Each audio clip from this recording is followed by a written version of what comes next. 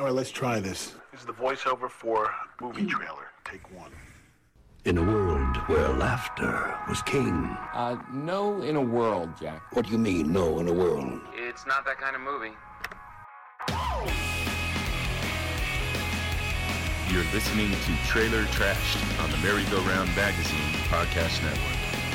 Here are your hosts, CJ Simonson and Kate Brogdon. Hello, everybody, and welcome to Trailer Trashed, the podcast where trailers get the fair and balanced critique they deserve after a day of drinking. My name is CJ Simonson. I'm the music editor of Merry-Go-Round Magazine, and I am joined, as always, by... I am Kate Brogdon. I'm the TV editor of Merry-Go-Round Magazine, and this is a podcast of the Merry-Go-Round Magazine Podcast Network. Oh, yeah, the other You were bit. so close! You were so close! The issue is when I tossed that tag in the first time we did this, so many months ago, I was like, we'll have more podcasts. It'll be a full network. We have two. A network is a network. A network is three, I think. But what's going to be our third? Well, I think Kevin Cookman should do one, but if he's listening to this podcast right now, but, you know. You never know. I know. We're a network. We can be a network. Yeah. Yeah. It's network-ish. We're doing it. Yeah, I don't know. Get started. Send us a pitch. Send us a pitch. If you're out there and you are vaguely familiar with our janky operation, send us a pitch. Yeah, man. We're looking. We're not looking. That's true. We're not looking. But you gotta be consistent. This is the problem with the podcast. Is you gotta be consistent. Like us, we've been doing this podcast now. Is this 33? I think so. 33? 33 weeks we've been doing this, and we've been late releasing, but we have not missed a week. Well, late. Except for on our own thing that we made up. but they are always out on Thursday or Friday. Yeah, they're always out on Thursday or Friday, and then we took one predetermined break. Yes, we were off right after 4th. But gotta be consistent. We were talking about this earlier. I'm amazed at how good we've been at being consistent. Yeah, and this will probably be one of the last ones we hear with the recorder, because I have more stuff coming in, so... Oh? Yeah, I had a thing... Is it real? This has been being talked about for a while, but I didn't know if it was real. Yeah, two of the things I had to order for this thing actually, got... The company was like, oh, we don't have them in stock. So, I put the order in, and then, I was like, oh, this should be, Amazon next day shipping or whatever. And then, it just took a couple days, and I was like, what happened? And then I got, refunded because they didn't have them or whatever. And so I was like, well, this is now throwing a large wrench in my plan. But soon we're going to be a big official podcast operation. Yes, and then I can move all these things, all these boxes of wires and shit that exist in my apartment. It'll be great. It'll be a win. Great. It'll be a win for my poor girlfriend. It'll be a win for me. Everything will be great. It'll sound good. It's gonna be awesome. Or it'll sound at least different.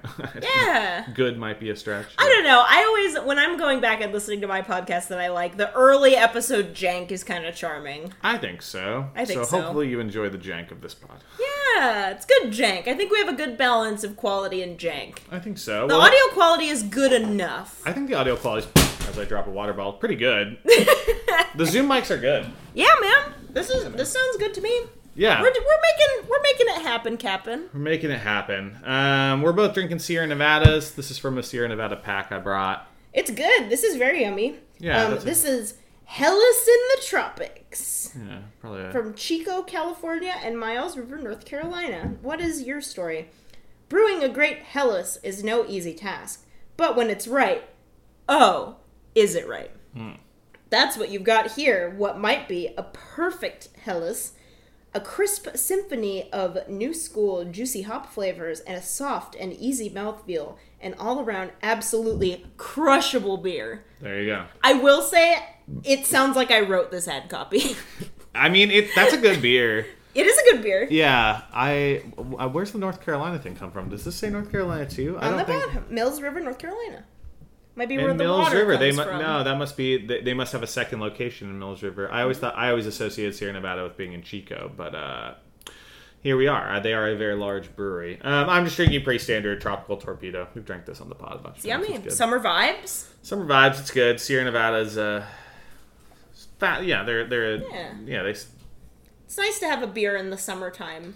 Yeah, they're a fast and true brewery. I think, an American classic in so many ways. It's one of those that kind of sneakily tries to be craft beer, but isn't. No, Sierra Nevada is craft beer. Is it? Yeah, aren't they owned by Budweiser? Oh, I take it back. Sierra Nevada is partially owned by. It's not Budweiser, but they got bought out. They're like a majority of the stake is owned by.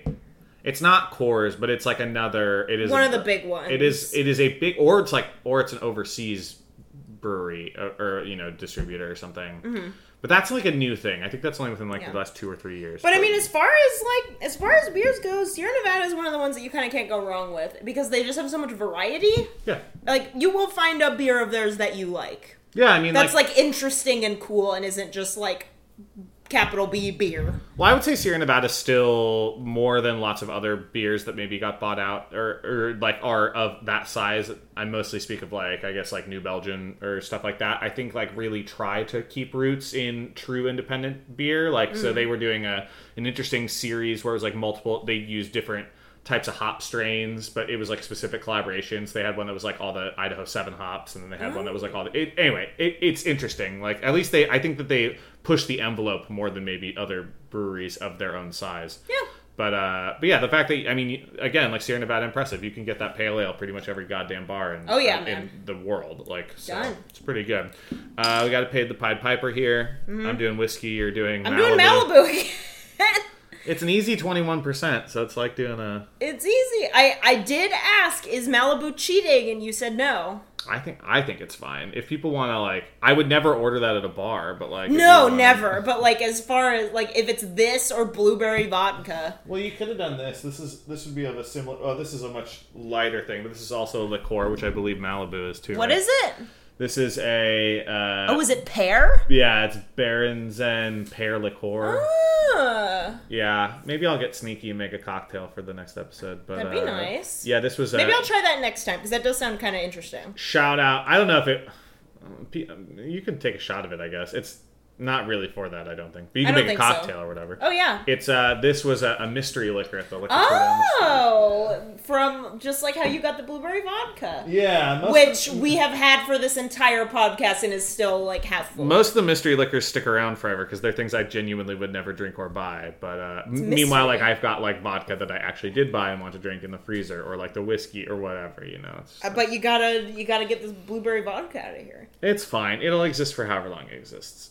That's not a bad shot. The blueberry vodka is a better shot than regular. I think it'd be better than the Malibu, but what do I know? The blueberry vodka is fucking gross. I think Malibu's gross, but really? Yeah. No, it's tropical. I got that left over from we went on a camping trip, and then it was just at the end it was whose was this? And I love Malibu. I can do Malibu all day. Yeah, well I was we do a drinking podcast, so I'll for sure take the bottle of rum, but I'm not. No, Malibu's awesome. We were doing at my cat birthday that I threw. We were doing Malibu and pomegranate juice and a creamy kind of pineapple moment all together. And it was delicious. I think for a cocktail, I don't mind Malibu. Oh, yeah. Just the actual taste of it just by itself, I think, is pretty gross. It's delicious sunscreen. And yes, it's very sunscreen. Yeah, and I don't like Malibu for a rum and Coke either. I would just... Oh, well, Malibu's not a rum and Coke. It's not. If you're making your rum and Coke with Malibu, that's not a rum and Coke. I know people that do that. That's not a rum and Coke. I think it's bad. No, that's bad. That's way too much sugar. I think it tastes like garbage. Yeah. No, Malibu and Coke is a freaking sugar bomb overload. That sounds gross to me, and I like Malibu. Malibu, you gotta do, your fruity, kind of tropical tiki type cocktails. Yeah, I mean, I just don't like a lot of sweet drinks, really, in general. So if I can, work in, some kind of club soda or something that'll cut down on all the sweetness. Yeah, you can't really do a Malibu and club soda. Right, yeah, exactly. Well, you wouldn't really do that with a rum anyway, I don't think. No, not really. Whiskey or vodka or whatever, gin. maybe. Yeah, I do like a G&T, but it's summertime, baby. Summertime, Jack. All right, let's do these shots. Let's do it. Here we go. Oh.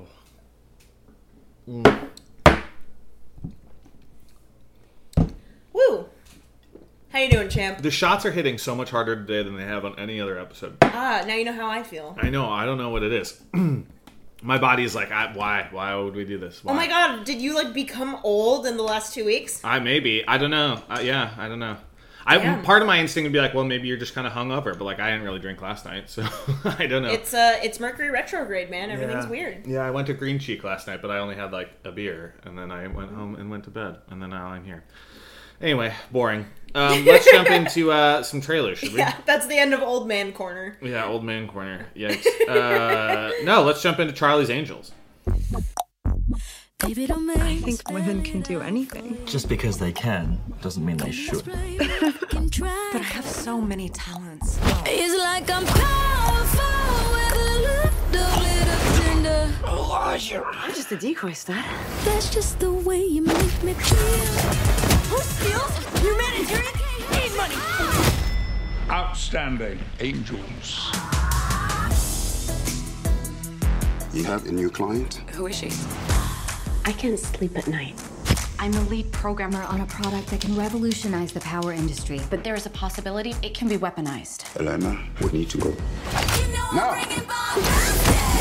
You're not a waitress? No, I'm Jane. Oh.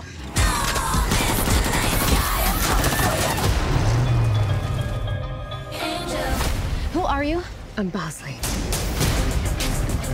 Welcome to the Townsend Agency. We exist because traditional law enforcement can't keep up. I don't like that, boy. You guys are like lady spies. Jane's former MI6. Oh God. What did you do to Sven? I compressed his carotid and deoxygenated his brainstem. Well, that sounds painful. Don't worry, he's gonna wake up. Unless he doesn't. Sabina runs the ground game. See, I know stuff. Let's get the weapon before it becomes every bad guy's favorite new toy. Take her to the closet, gear her up. We're gonna need some wigs, toys, Feisty. clothes.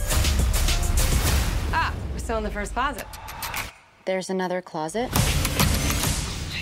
Wow. Kate was very horned up for this trailer when we watched it. Kristen Stewart. Yeah, what is up, girl? Holy shit. Girl! Damn, girl! The most that I've ever seen her, like, channel that part of her personality on screen. Me too. And, like, Kristen Stewart has been kind of like a low-key babe for a while. Yeah, absolutely. Totally. But now she's, like, a mainstream babe. Yeah, I don't know. And it's like, holy shit, she is so fucking hot in this. It is on a lot of levels, and we can break these levels down, like, not a Kristen Stewart role. It is, like, flashy, fun, blockbuster kind of, rebooty thing. And for a while, Kristen Stewart, after Twilight, had been mostly relegated to, like personal shopper. Right, mid-level indie releases for the most part. Like, that was her vibe. As mainstream as it would ever get was, like, Adventureland. Or, you know what I mean? Like Zombieland. No, Adventureland with Jesse Eisenberg. Was she not on Zombieland? No, that's Emma Stone. You're right. But both with Jesse Eisenberg. Different wispy indie girl. Yes. But she would, like, hit that kind of thing, or it was, like, the faux indie thing. But otherwise, like, what was the last big mainstream thing she was in? I don't know. I struggled to remember. Me too. But, like... She did the Robert Pattinson thing, honestly. Like, I think that, like, both of those actors were smart, because they were like, fuck it. Like, we'll get paid. We'll get our fucking money. And then we'll just go be actors for a while. And so this is interesting. I mean, like, not to say this isn't, like, a competently made movie. I think Elizabeth Banks makes big, flashy... I wrote down flashy, flirty, fun. Yeah! Like, that's the type of movie that she makes. Totally. And she's very good at it. I have not seen the Pitch Perfect movies, but I'm told that they are that. They're flashy, flirty, fun. Yeah, right. And so I feel like on that level, it's kind of weird for her to take on this role. But it's also weird from a casting perspective would be the other level. Like, who is going, all right, we're going to reboot Charlie's Angels. The old one had Lucy Liu, Drew Barrymore, and Cameron Diaz. And we need to replace those with, like, younger, like, what's the next wave? And no one is going Kristen Stewart. That's the next girl, for sure. Have you seen Twilight? Like, that's not happening. But I think that's kind of why they did it. But it works. I'm not saying it doesn't work. I just think from a vision standpoint, it would be very hard for me to look at any of her previous roles and go, yeah, she's a girl who could crush this. She's never done an action movie. She traditionally isn't the like, bombshell hottie. Like, those aren't roles that she fits. Like, I can think of a dozen other actresses I would cast in that kind of role who have done that thing and would really succeed and flourish in this. I'm gonna be honest, I missed, like, 90% of the content of this trailer because I was so distracted by how hot Kristen Stewart is in this trailer. Well, she opens with, like, a blonde wig, and evening gown dress. And she, like, chokes a guy with a curtain and is doing, like, backflips and shit, and I'm just like... Oh, and then she takes off the wig and she has this amazing haircut. Yes. And I'm just like, Oh shit! It's like I got hit with a gay laser. Yes, she's quite something in this trailer. Oh my god! It's her. And what a champion! I am so again. I'm gushing over how hot she is, but I also just feel so sincerely proud of her. Like she's my friend. God. That feeling. Because I mean, I'm trying not to talk about Twilight in every single episode that we record. But I appreciate that a lot. I'm not doing a very good job, but I am trying. Mm-hmm. But it's coming from the Twilight thing and the Robert Pattinson thing and how you bitch, you cheated on him, and she really got a lot of heat. Sure. In that whole thing, and she had this big coming out moment, and now she's this huge hot lesbian moment, and yes. I am so here for it, and I love her, and I think she's gorgeous, and I'm proud of her and happy for her. I just have nothing but incredibly positive feelings for Kristen Stewart in this trailer. Yeah. I'm so happy for her. Yes. I will talk about big coming out flashy lesbian moments in the next trailer. Yes. Actually. Weirdly enough. But yeah, it's her, and then who's the other main is it Ella, I literally don't even care. Ella Balinska. Something like that. They're relatively unknown. Yeah, for sure less known. I think she's the other established angel. Mm-hmm. And then it's Naomi Scott is she comes in and she's the new, the world is exciting, she, being a spy and all this stuff. I would say that this trailer doesn't necessarily do a super good job of establishing exactly the way that the Charlie's Angels dynamics work. Yeah, it assumes that you just kind of know. Yeah, so Elizabeth Banks is in she's not Charlie. Bowers. It's Isn't it Bowers? No. Bow something. She said Banksley. Banksley. Elizabeth Banksley. Elizabeth Banksley. It's Bosley. She's the Bosley role. She's the Bosley role. I don't know who Charlie is. Obviously, you never know. Nobody knows who Charlie is. Right, but the voice is very familiar when it finally cuts into the "Hello, Angels." Hi, Charlie. Hi, Charlie. And then it seems like they know who Patrick Stewart is, and so he is in this trailer too. Which is, I'm always down for more Patrick Stewart content because he's just a delightful old man whose wife is much younger and loves to get him in on fun Instagram content. So I'm very excited for all that. There's a lot to love about this. This is really fun. There is. All the songs being used are a lot of fun. I feel like... Oh, yeah. Great needle drop in this. Good needle drop. And then, the big thing musically surrounding it is that Ariana Grande, Miley Cyrus, and Lana Del Rey are, doing, their own Charlie's Angels thing. Also made me scream, which is another just, kind of, quasi-lesbian powerhouse. That feels messy. Just knowing all three of those artists, I just can't imagine. Those do not go together. No, yeah. I think Miley would play well with one or the other, but not both. You know what I mean? And then the other two are so far removed in terms of what they do. I'm just I don't know. Yes, they're all pop stars. I don't know.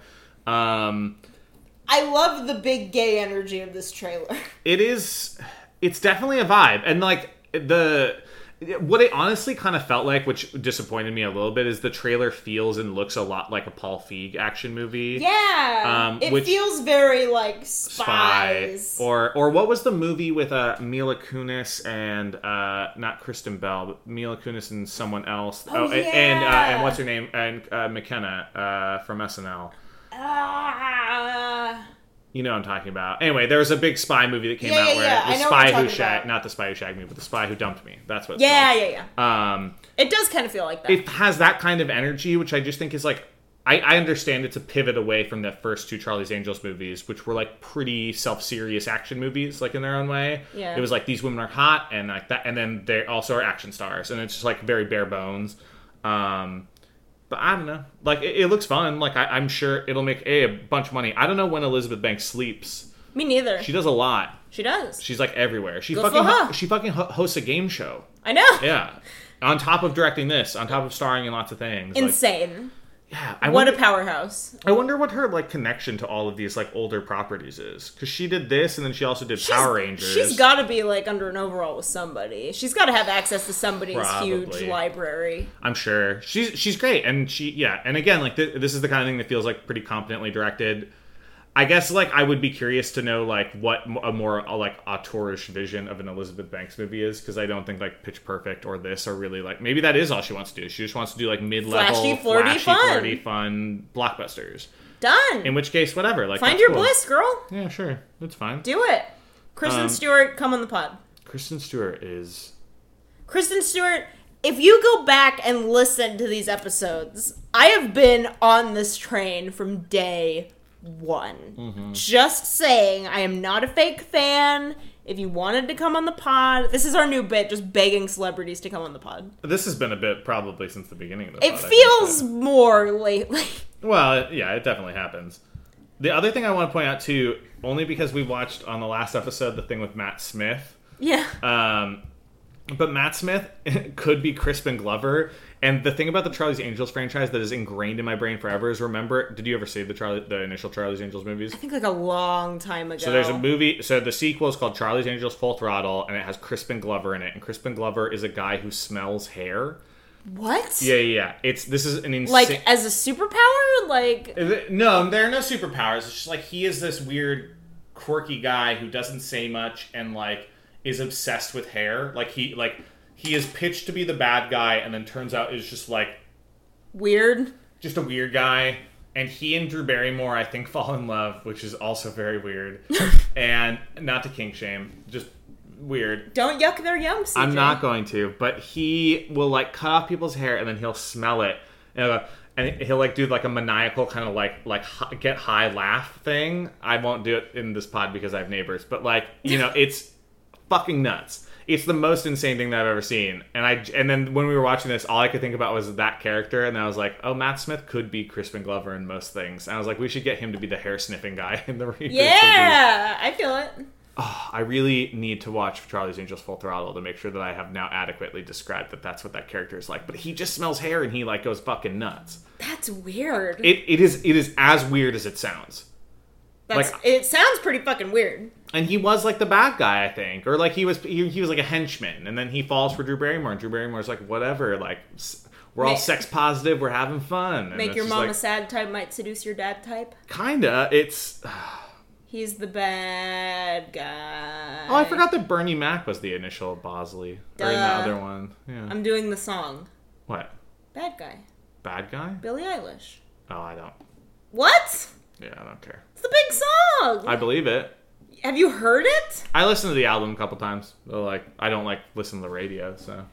I'm the bad guy. I don't know. And then she goes, duh. And then it's like spooky skeletons.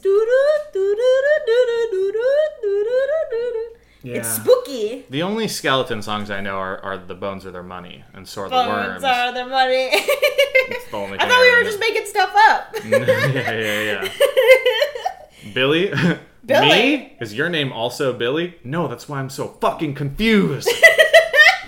That's the only good thing that's ever happened. It's good. You should do a mashup of Bad Guy and The Bones Are Their Money. Someone I saw yesterday finally, Murder by Death finally covered that song. And I was like, how is it taking so goddamn long for a band to cover the Bones song? Fantastic. From I Think You Should Leave with Tim Robinson. Which you should honestly just stop listening to this podcast, go watch every episode, and then come back. Yeah, he's right. You'll understand. It literally only takes like an hour to watch all of them. It's the best show that's ever happened. All right, let's jump into another Disney live-action reboot. My favorite. Mulan.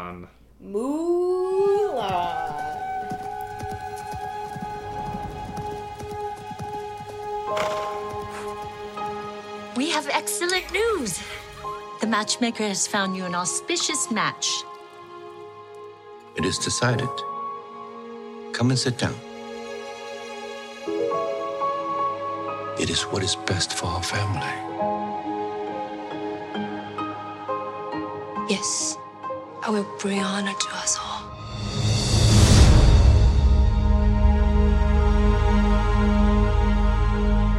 Quiet. Composed. Graceful. Disciplined. These are the qualities we see in a good wife. These are the qualities we see in Mulan.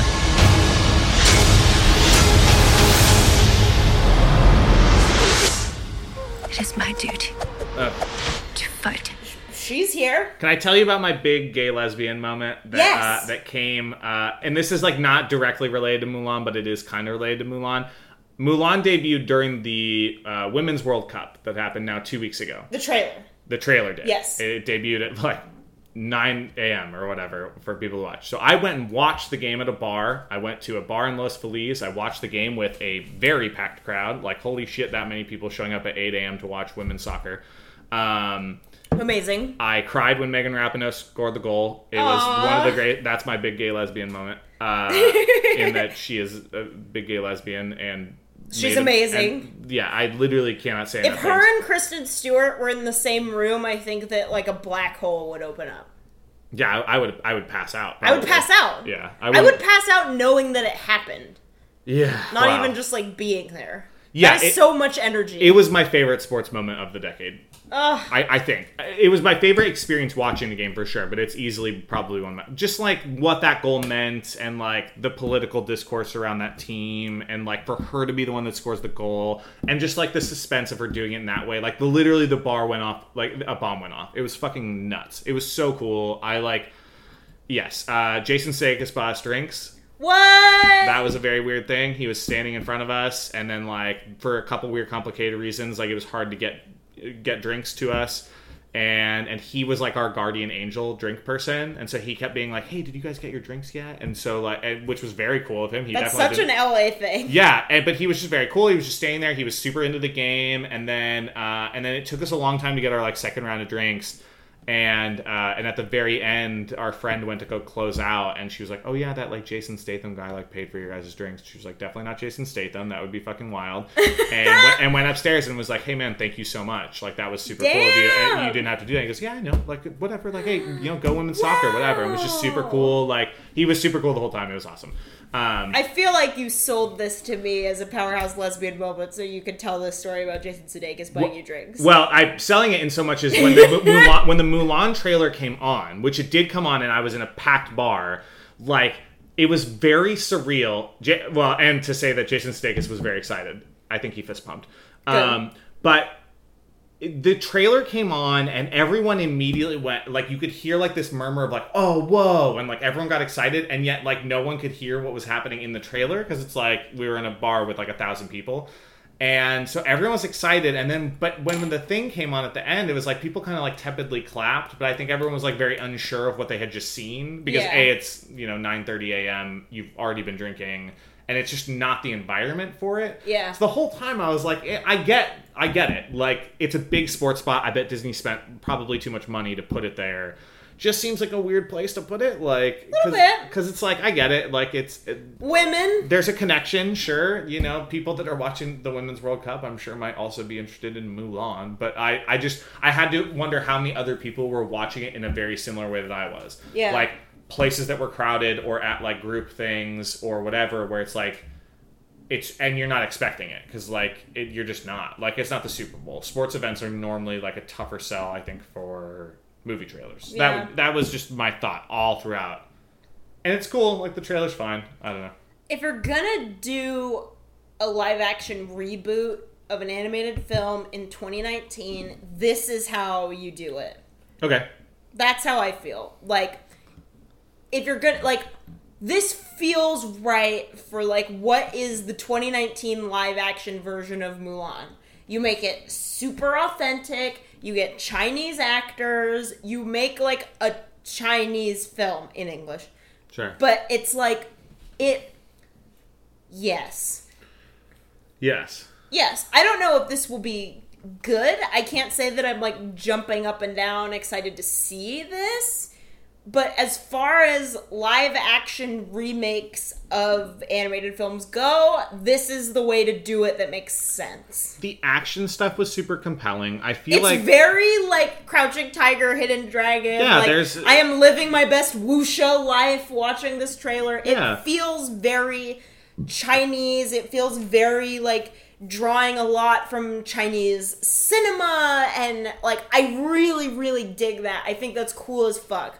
I think it's the right way to do it. Whether or not it will pay off, or whether or not this movie is good, I don't know. Well, I feel like for me, I don't know. Like, this is my third time watching the trailer, and I feel like by the end of it, every time. Obviously, the first time being in that bar where I couldn't hear it, so it was mostly just a visual thing. But the other 2 times, I just feel like I walked away kind of thinking, like, I haven't seen Mulan since I was, like, 8, probably. Like, it's been a while. But isn't the kind of the main narrative there kind of, like, her having to become a man in order to, like, fight this battle that she wants to go do? And it feels like the end moments of of the trailer every time I watch is, like, I don't ever really realize or notice that that is a transformational arc within the story. Well, the trailer's not compelled. At the very end of the animated film, she's like out as a woman. Right.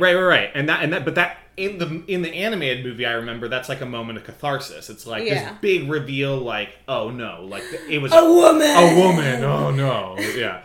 But I just have to, like, it never feels like that moment in the trailer is earned, if it's even trying to build to that in general. Yeah, like, you know what I was kind of thinking? As much as I hate the, like, shot-for-shot thing, if you were gonna do it, a live-action shot-for-shot remake of that sequence where she goes into the shrine and she, like, cuts her hair and she steals her father's armor. You stole your father's armor and ran away from home. Impersonated a soldier. This is, like, ingrained in my brain. Yeah. That would have been the move. If you're gonna do a live-action shot-for-shot well, you don't even see her do that in this trailer. No, you don't. You see her as a soldier. Correct. You know what I kind of think? I think that this is the first trailer that's very centered around the matchmaking of it all. Yeah. And kind of the implication is, like, poised, quiet. These are the qualities that make a good wife, but they're, like, also the qualities that make a good soldier. And it's, like, the same. And so that's kind of, like, what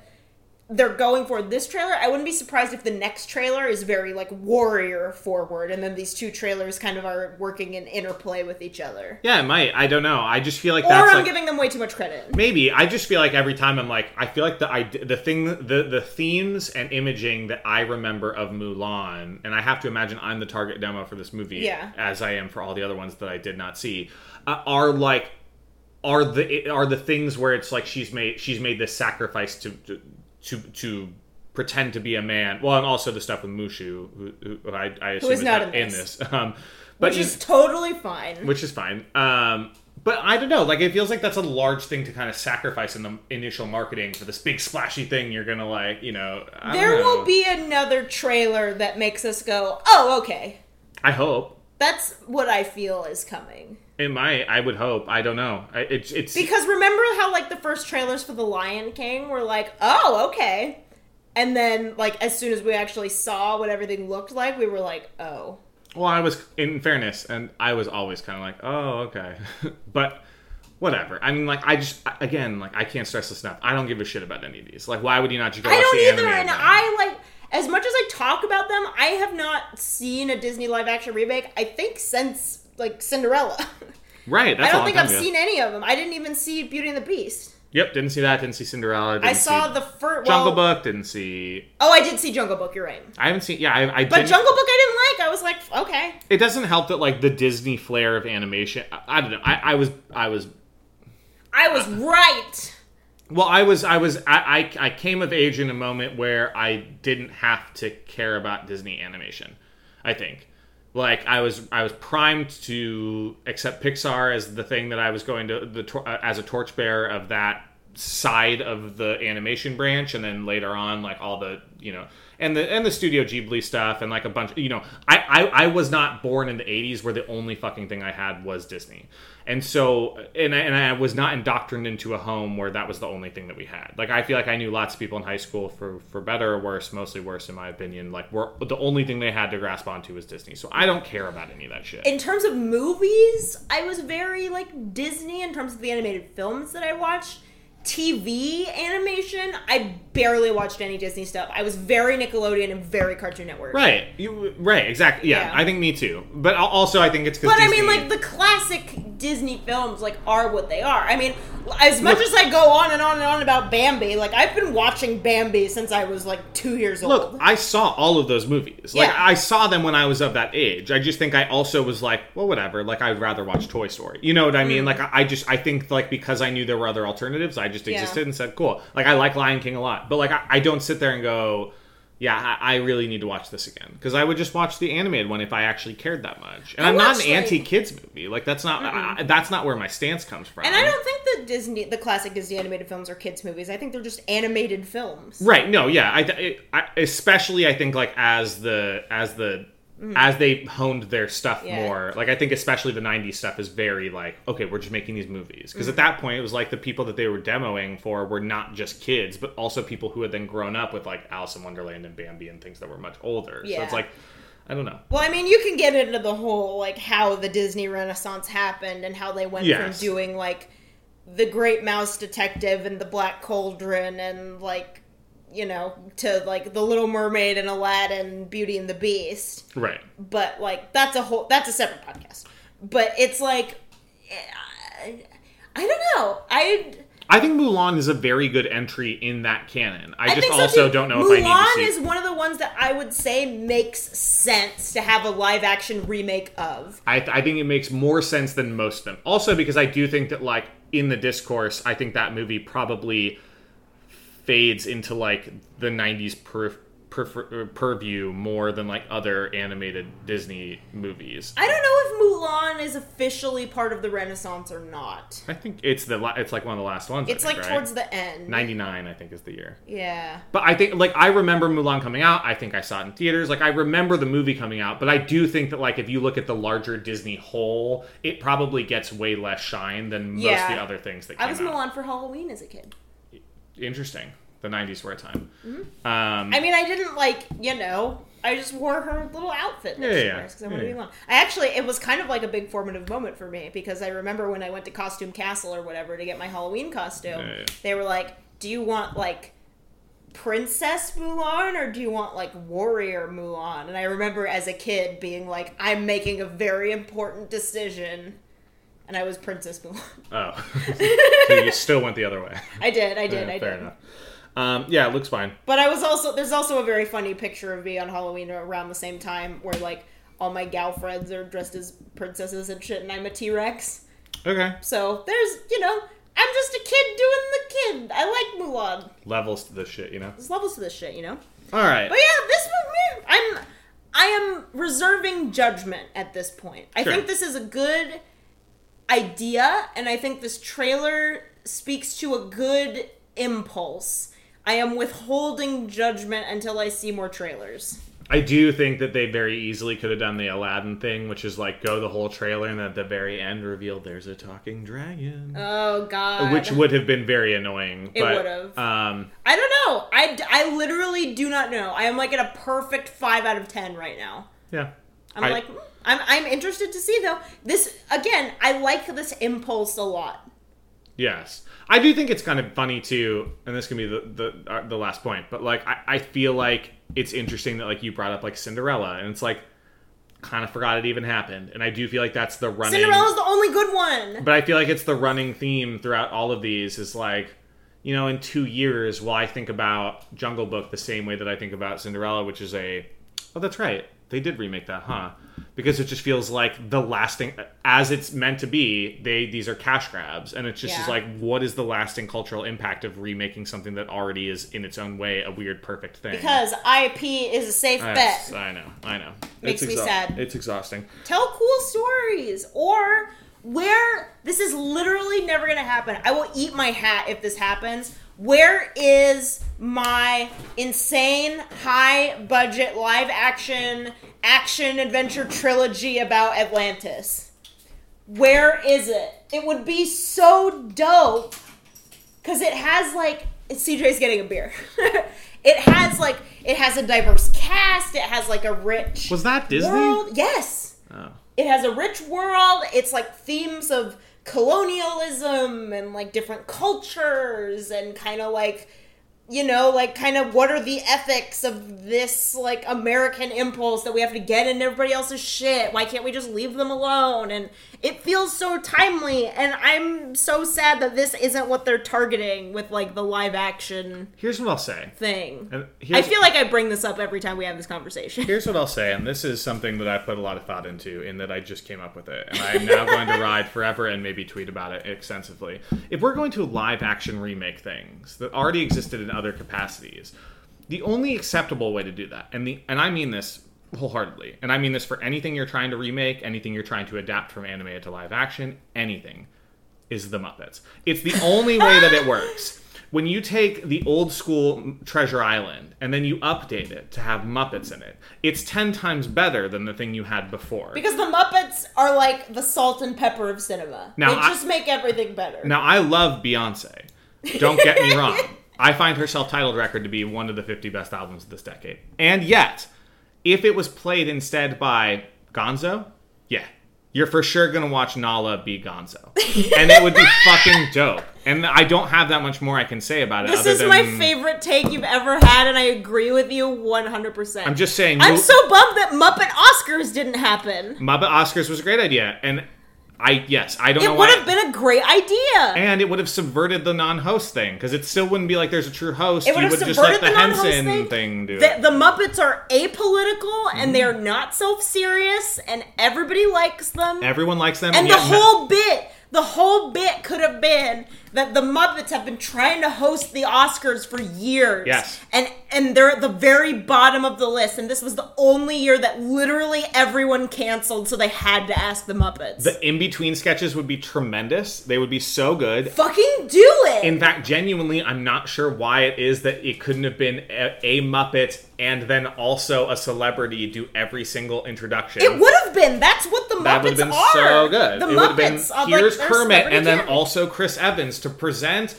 best visual effects. Fucking and you would have been amazing. like, yes. And then, oh my god. Here's the funny thing though, is I feel like everyone fucking agrees that the Muppets are dope, and yet every time they try and do Muppet stuff, it kind of just lands with a whatever. And All the new Muppets movies have been great.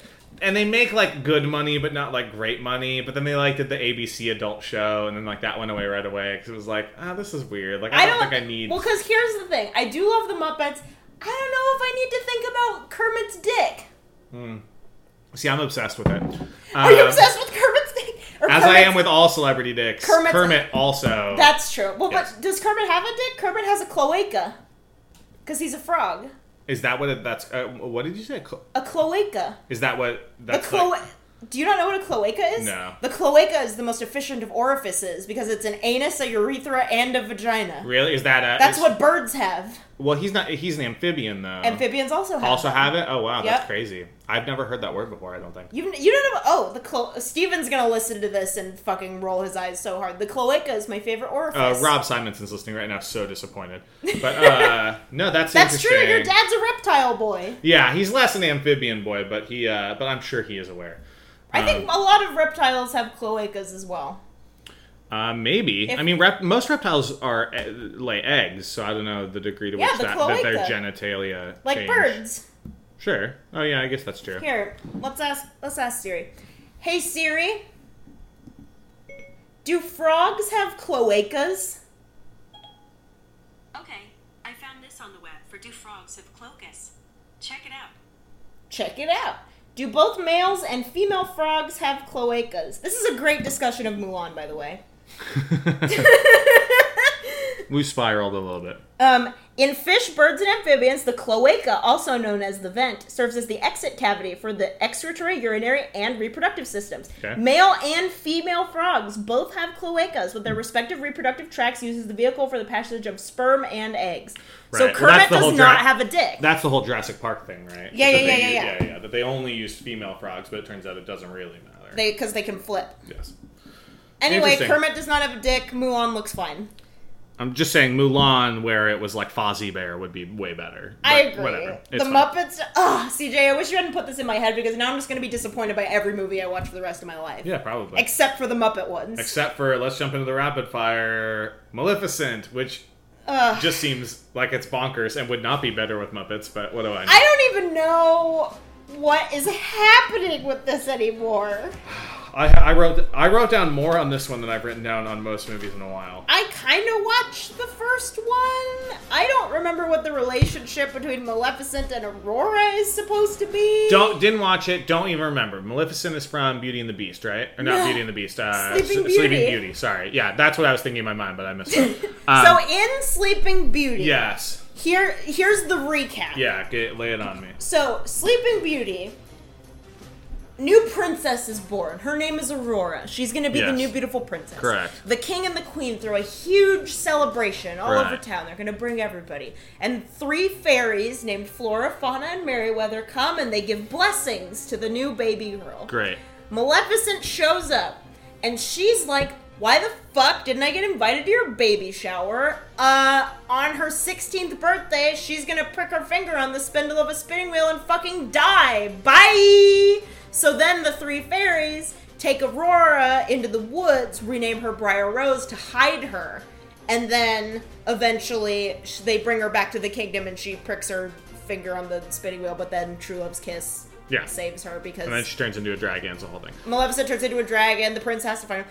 Sleeping Beauty, as long as we're in Disney Corner, is kind of the first Disney movie to really give the prince his own personality and character, because Sleeping Beauty as a film is much more about Prince Philip than it is about Aurora. He has much more agency and is doing a lot of stuff compared to Snow White and Cinderella, where the princes were just kind of there. They didn't even have names. And if we know anything, it's that more white men need stories. So this is great. But you know, it brings us to something like Tangled, where we're seeing a much more balanced relationship and more fruitful relationships being put on screen. Anyway, so that's and what Disney Corner. That's what Sleeping Beauty is about. But is that what Maleficent is about? Maleficent is a prequel, which is about how Maleficent was a good fairy, but then there's like a rape allegory and she becomes a bad fairy. Got it. Okay. She used to have wings and then a man, quote unquote, steals her wings. Got and it. it's a scene where like they kind of spend the night together and then she wakes up and her wings are gone. Like they've been cut off of her body. It's a very direct allegory. It's a very direct allegory. And she's like screaming and crying and it's very upsetting and I'm like, where the fuck is this coming from? It is yikes. Extremely strange. So I have no idea where this sequel fits in the canon of that. I am so confused. So this is called Maleficent, Mistress of Evil. So is she like Aurora's mom? Is Aurora like her love child with this dude from the first movie? These were questions that I was going to ask you. I literally do not know. I wish I knew. Because she seems like she has some kind of like... Okay. I literally cannot tell you what this movie is about. I'm going to take a sip of beer for all this. I might like go hit my vape. Okay, here's my biggest question. I just assumed that she was evil to the degree that she existed in this other kind of world, and then like here she's going and she's talking to like fucking what's her name, Michelle Pfeiffer's character, who I believe is the mom or the queen, who maybe is not the real. But she seems to take a lot of authority over Aurora's like world in ways where I was like, in the first one, Maleficent is like present throughout her life. Aurora's life, like her young life, and is trying to tell her like. Is Michelle Pfeiffer not? Is Michelle Pfeiffer in the first one? I don't know. Okay. I'm so confused by this. And then at the end, like... There are more Maleficent. Kirkland brand Jason Momoa shows up to be like, you've been caring for a human girl, it's time for you to care for your own kind. And there's like a bunch of hot people with wings, and I am so lost. Yeah, the like, teaser here is that there are more Maleficents in the world. But there are... she's a fairy. But then these are also fallen fairies? Is that what I'm expecting? Well, she wasn't fallen before. I don't remember. I'm so confused. This seems like it has a very big budget. Did the first one make that much money? I think so. Really? I do have a Maleficent notebook that I got for free from my movie theater job. Oh my god. Me and my best friends, Callan and Christina, all have matching Maleficent notebooks because we used to just steal all the free swag from our movie theater job. And I make my grocery list in my Maleficent notebook. I wrote down, is she a good guy? Because I think that was the only thing I could think about the entire trailer, is that, like, I feel like I was conditioned through playing mostly Kingdom Hearts and the one time I probably saw Sleeping Beauty to believe that this is a bad character that we are not supposed to fuck with, and yet she is the center. She's a good guy. She is a good guy. Yes, she's a good guy in the first... She's like an anti-hero. She's, like, conflicted. Okay. Because it's like... It's more like, I understand why you're doing the things that you're doing, which are bad, but I get it. Okay. Because you were maybe assaulted pretty much, but not really like in a fantasy way. But why am I seeing this? What's happening? What's happening? What's happening? This is exhausting. And I feel real bad for Elle Fanning, who's getting this while her sister's getting the new Tarantino movie. I just, You gotta go Dakota, man. You Dakota. gotta get a better agent. Yeah. Yeah. I mean, she's gonna make fucking buckets of money on this. These movies make bank. I don't know why. It's a mess. Why? The other thing I wrote down: why does Angelina Jolie do these?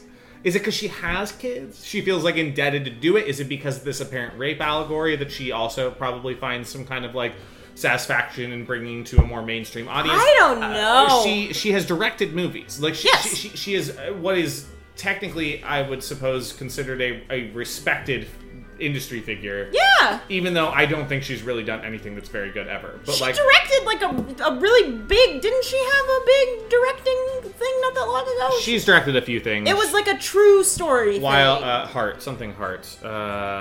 Give me a moment and I will look. But yeah, I mean, if you were hoping for me to explain this to you, you were SOL, my friend. Well, I don't know, man. Like, I just feel like I felt like dizzied and exhausted the entire time I watched the trailer. Me too. There are 1,000 things. We should mention, too, we watched the second trailer. There is a first trailer. We didn't end up getting to it in the last slate because, like, I just didn't know what we would talk about. But then it seemed like it was too big to not talk about. This is bananas. I don't even know what the fuck is happening. I honestly think we could move on. Okay, give me 1 second, though, because she has directed... I remember what it was called. It was like a true story about a man. A Place and Time she directed. No. She directed In the Land of Blood and Honey. No. She directed Unbroken. Unbroken, that was it. She directed By the Sea, which was the weird, like, basically, like kind of tale of her and Brad Pitt breaking up as they were breaking up. Very strange. She directed a movie called First They Killed My Father. I don't know, man. Unbroken was the one I was thinking of. That was like her capital D directing debut. She gets to be in a Marvel movie. That's exciting, right? I don't know, man. I don't want to fucking talk about this anymore. Okay, fine. Let's move on. It's so dumb. Let's jump into Brittany Runs a Marathon. I like this. This is fine. This is kind of meeting me where I'm at. We should mention former guest of the pod, Aya, was at Sundance and reviewed this. It's up on the site. Did she like it? Check it out. Yeah, she liked it. Said it was very good. Said, Jillian Bell gives a very good performance. This is a fun story that I like in terms of just kind of like being a chunky but funky gal and trying to turn your life around. Not because you just like... I like that it's not so much like I am losing weight because I want to just be a hot girl. It's more like I want to do something that is hard. Yes, it's very I'm in my mid-30s life crisis. Yeah. That I think is like which becoming I like, more and more theme. Because a lot of these like, you know, female forward weight loss transformation movies are very like, wow, look how hot you could have been this whole time, which is so fucking gross. Yeah. And I don't get that vibe from this, which is something that I like. No, yeah. So basically, the quick overview. Although I don't know who's listening to this podcast not having watched the trailers beforehand. I put them in the description. You can watch them if you'd like. But anyway. If I were a listener of this podcast, I would listen to the podcast and then decide which trailers I wanted to watch based on what we said. Fair enough. Then, so she is like kind of this like just, you know, New York City 30-something mess. She can't get a job. She's out every night partying. That's her life. She's at the doctor basically trying to get Adderall. And the doctor's like, I'm definitely not giving that to you. I can see through your lies, but you should try and lose 55 pounds. Which is like kind of an insane amount of weight to be asked to lose, for the record. Yeah. I don't think normally doctors are like, here's this insane goal. And she actually, what's her line? She says something like, that's like a medium-sized dog. You're asking me to lose a Siberian Husky. A Siberian Husky. You're asking me to pull a Siberian Husky out of my body. Yeah, which is a very funny line. But that is a lot of weight. But anyway, so she just the movie is less though like I need to lose this weight because of like a health thing or because I want to be hot. It's like I just need to do something with my life, which I think is like. Which is how a lot of us kind of are going about me and you are both kind of on a little fitness journey right now. Sure, absolutely. Did we both stop going to the gym about 3 weeks ago? No. I went this week. I haven't been in a while. I keep saying like after Comic-Con, I'm gonna like get this whole thing back on track. I'll probably go every day next week, but it's just it's always a time thing, right? It's Yeah. always like however much time I have, unfortunately. But yeah, it's just like I want to do something hard. Right, yeah. Rather than, like, you know, The Biggest Loser, like, wow, look at you, it's like you lost so much weight and now we respect you. But she does, there is a moment in here where she talks about, like, people don't hold doors for me, and, like, that's a real thing. And so it is kind of getting into those issues of weight, but without, like, being completely about that. I think it would be inappropriate to make a movie with this premise and not at least acknowledge that, even if that's not the actual, like, It's part of it, though, and I think that it is right to be part of it without being all of it. Yeah, I think that's good. I get Amazon, if this was their biggest purchase at Sundance, they bought it for $14 million. Woo, baby. It'll make more than that. I would, well, unless they just toss it up on their they won't. streaming site. I don't think they would. Amazon's pretty good about giving theatrical distribution. But, PETA, why did you let our children die in the fire, PETA? True. We're back. Manchester by the Fart. That's the most... Do you remember this? Did you say by the fart? Yeah. Oh, wow. Friend of the pod, Noah Marger, had a tweet, like, a couple years ago where he just, like, wrote Manchester by the Fart on a piece of paper, took a picture of it, and tweeted it, and it's, like, been our favorite thing for years. It is transcendent. That's very funny. This looks good. Okay, cool. Yeah, I'll watch it. Cool. Last thing we should discuss is After the Wedding, another Sundance thing, actually. Yeah. I thought this was, what's her... Great Gatsby. Oh, Lady. Yes. Carey Mulligan. Carey Mulligan, An Education. Yeah. It is not. It is not. No, this is Michelle Williams. Really looks like Carey Mulligan. Yeah, rocking the very short blonde hair. Yeah. Cut. Yeah. But love Michelle Williams. I'll watch Blue Valentine and cry anytime. Oh, yeah. She is a doctor or someone. She owns an orphanage in India. Or, yeah, some kind of organization. And she seems like she's a good white person who, like, actually lives there with them and helps them and gets them the things that they need. Comes to the U.S. looking to get a big grant from Julianne Moore. And then Julianne Moore is like, sorry. Ageless in her own way, by the way. Oh, absolutely. Looks great. And then Julianne Moore is like, sorry, I'm so distracted. I'm planning my daughter's wedding, and then goes You should come to the wedding, which is also, by the way, an insane thing for anyone to say. If I was her daughter, I'd be so pissed. But if you're also Julianne Moore and apparently just have $20 million to drop in the hat on an Indian orphanage, then I guess, like, whatever. Like, you can probably afford to just invite rando strangers to the daughter's wedding you're probably paying for. I'd be mad. I would be mad as well. But anyway, so Michelle Williams shows up to the wedding and then goes, that's Billy Crudup. And then apparently Is he the groom? No, he's Julianne Moore's husband. Ah. And so he, like, is in the whole thing. They know each other somehow. Yeah, somehow. And he's like, I said I would call you. And she's like, no, you didn't. Yeah. And I'm like, what is happening? And then the trailer's like, secrets. And I'm like, is it a secret even from me watching this trailer? Well, it's weird because, like, one of the pull quotes is like, there are so many twists that I stopped even trying to guess, or something like that. He was like, I caught myself holding my breath. That's what it is. From Variety. Yeah. Which is like... Which I kind of was like, how many more twists can there be beyond, like, oh, they're in a relationship, or they used to be, you know, like, okay, this is cool. a bad trailer. I think it's a bad trailer for what would probably be a semi-compelling movie. Yeah, this feels like a bad trailer for a good movie. Also feels like a movie that if it stretched anywhere beyond an hour 40, I would be immensely bored. Oh, yeah. But I don't know. I mean... We never saw that movie with Anne Hathaway throwing her husband off a boat. Oh, I have been now told by so many people to watch that movie. Really? But, yeah, Serenity, I hear it's fucking nuts. Oh, we should watch it. I hear it's very bad nuts. Yeah, yeah, we should watch it. Let's do it. Soon. It is supposed to be genuinely insane. They just did on How This Get Made. That's how insane it is. Oh, really? Yeah. So I'm fantastic. Yes, I really hear it's would like very to watch bad that. and very weird. I also have another really bad movie that I want to watch. It's called Old Dogs. Have you ever heard of this movie? Old Dogs with John Travolta? Yeah! Yeah, I've seen Old Dogs. Oh, have you? Yeah, the biker movie with Martin Lawrence and Tim Allen. And Robin Williams. Oh, wait. Oh, different movie. I'm thinking of Pigs. Dogs, not pigs. Yeah. Old Dogs is different. about Robin Williams and John Travolta, who Robin Williams knocked up a lady and she had twins, and now she has to, like, she's an environmentalist and she has to go to jail for 3 weeks. And so she's like, you need to watch these twins. Also, by the way, you're their father. Yes, I do know that movie. It's Robin Williams and John Travolta just having to watch these kids. And it's like, they were talking about it on Page 7, which is another podcast that I really like. And I want to watch it so bad because it sounds awful. I have seen that movie. John Travolta's real daughter is one of the daughters. That movie is very bad. I was thinking of Wild Hogs, which is a different John Travolta vehicle that stars Tim Allen and Bill Macy and fucking someone and Martin Lawrence. Yeah. Which is also very bad. I've been watching too many good movies lately. I need to get my bad movie quota in. Patently false. What is the Slender Man of this year? Might be After the Wedding. I have no idea. Might be. We don't know.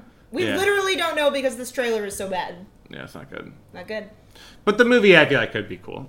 All those actors I like. I was saying I can't believe it's funny because they do the like Academy Award nominee, Academy Award winner, and then they just go Billy Crudup. And I was like, I feel really bad. We talked about this on our podcast last week, but like the same thing with Loose, where it's like Academy Award nominee Academy Award winner Nicole Kidman, Academy Award winner Naomi Watts. Don't you dare do that erasure. Sorry, Naomi Watts. One of them. Academy Award winner Naomi Watts. Academy Award nominee Octavia Spencer. Did she win or did she? Anyway, Octavia Spencer won. Oscars.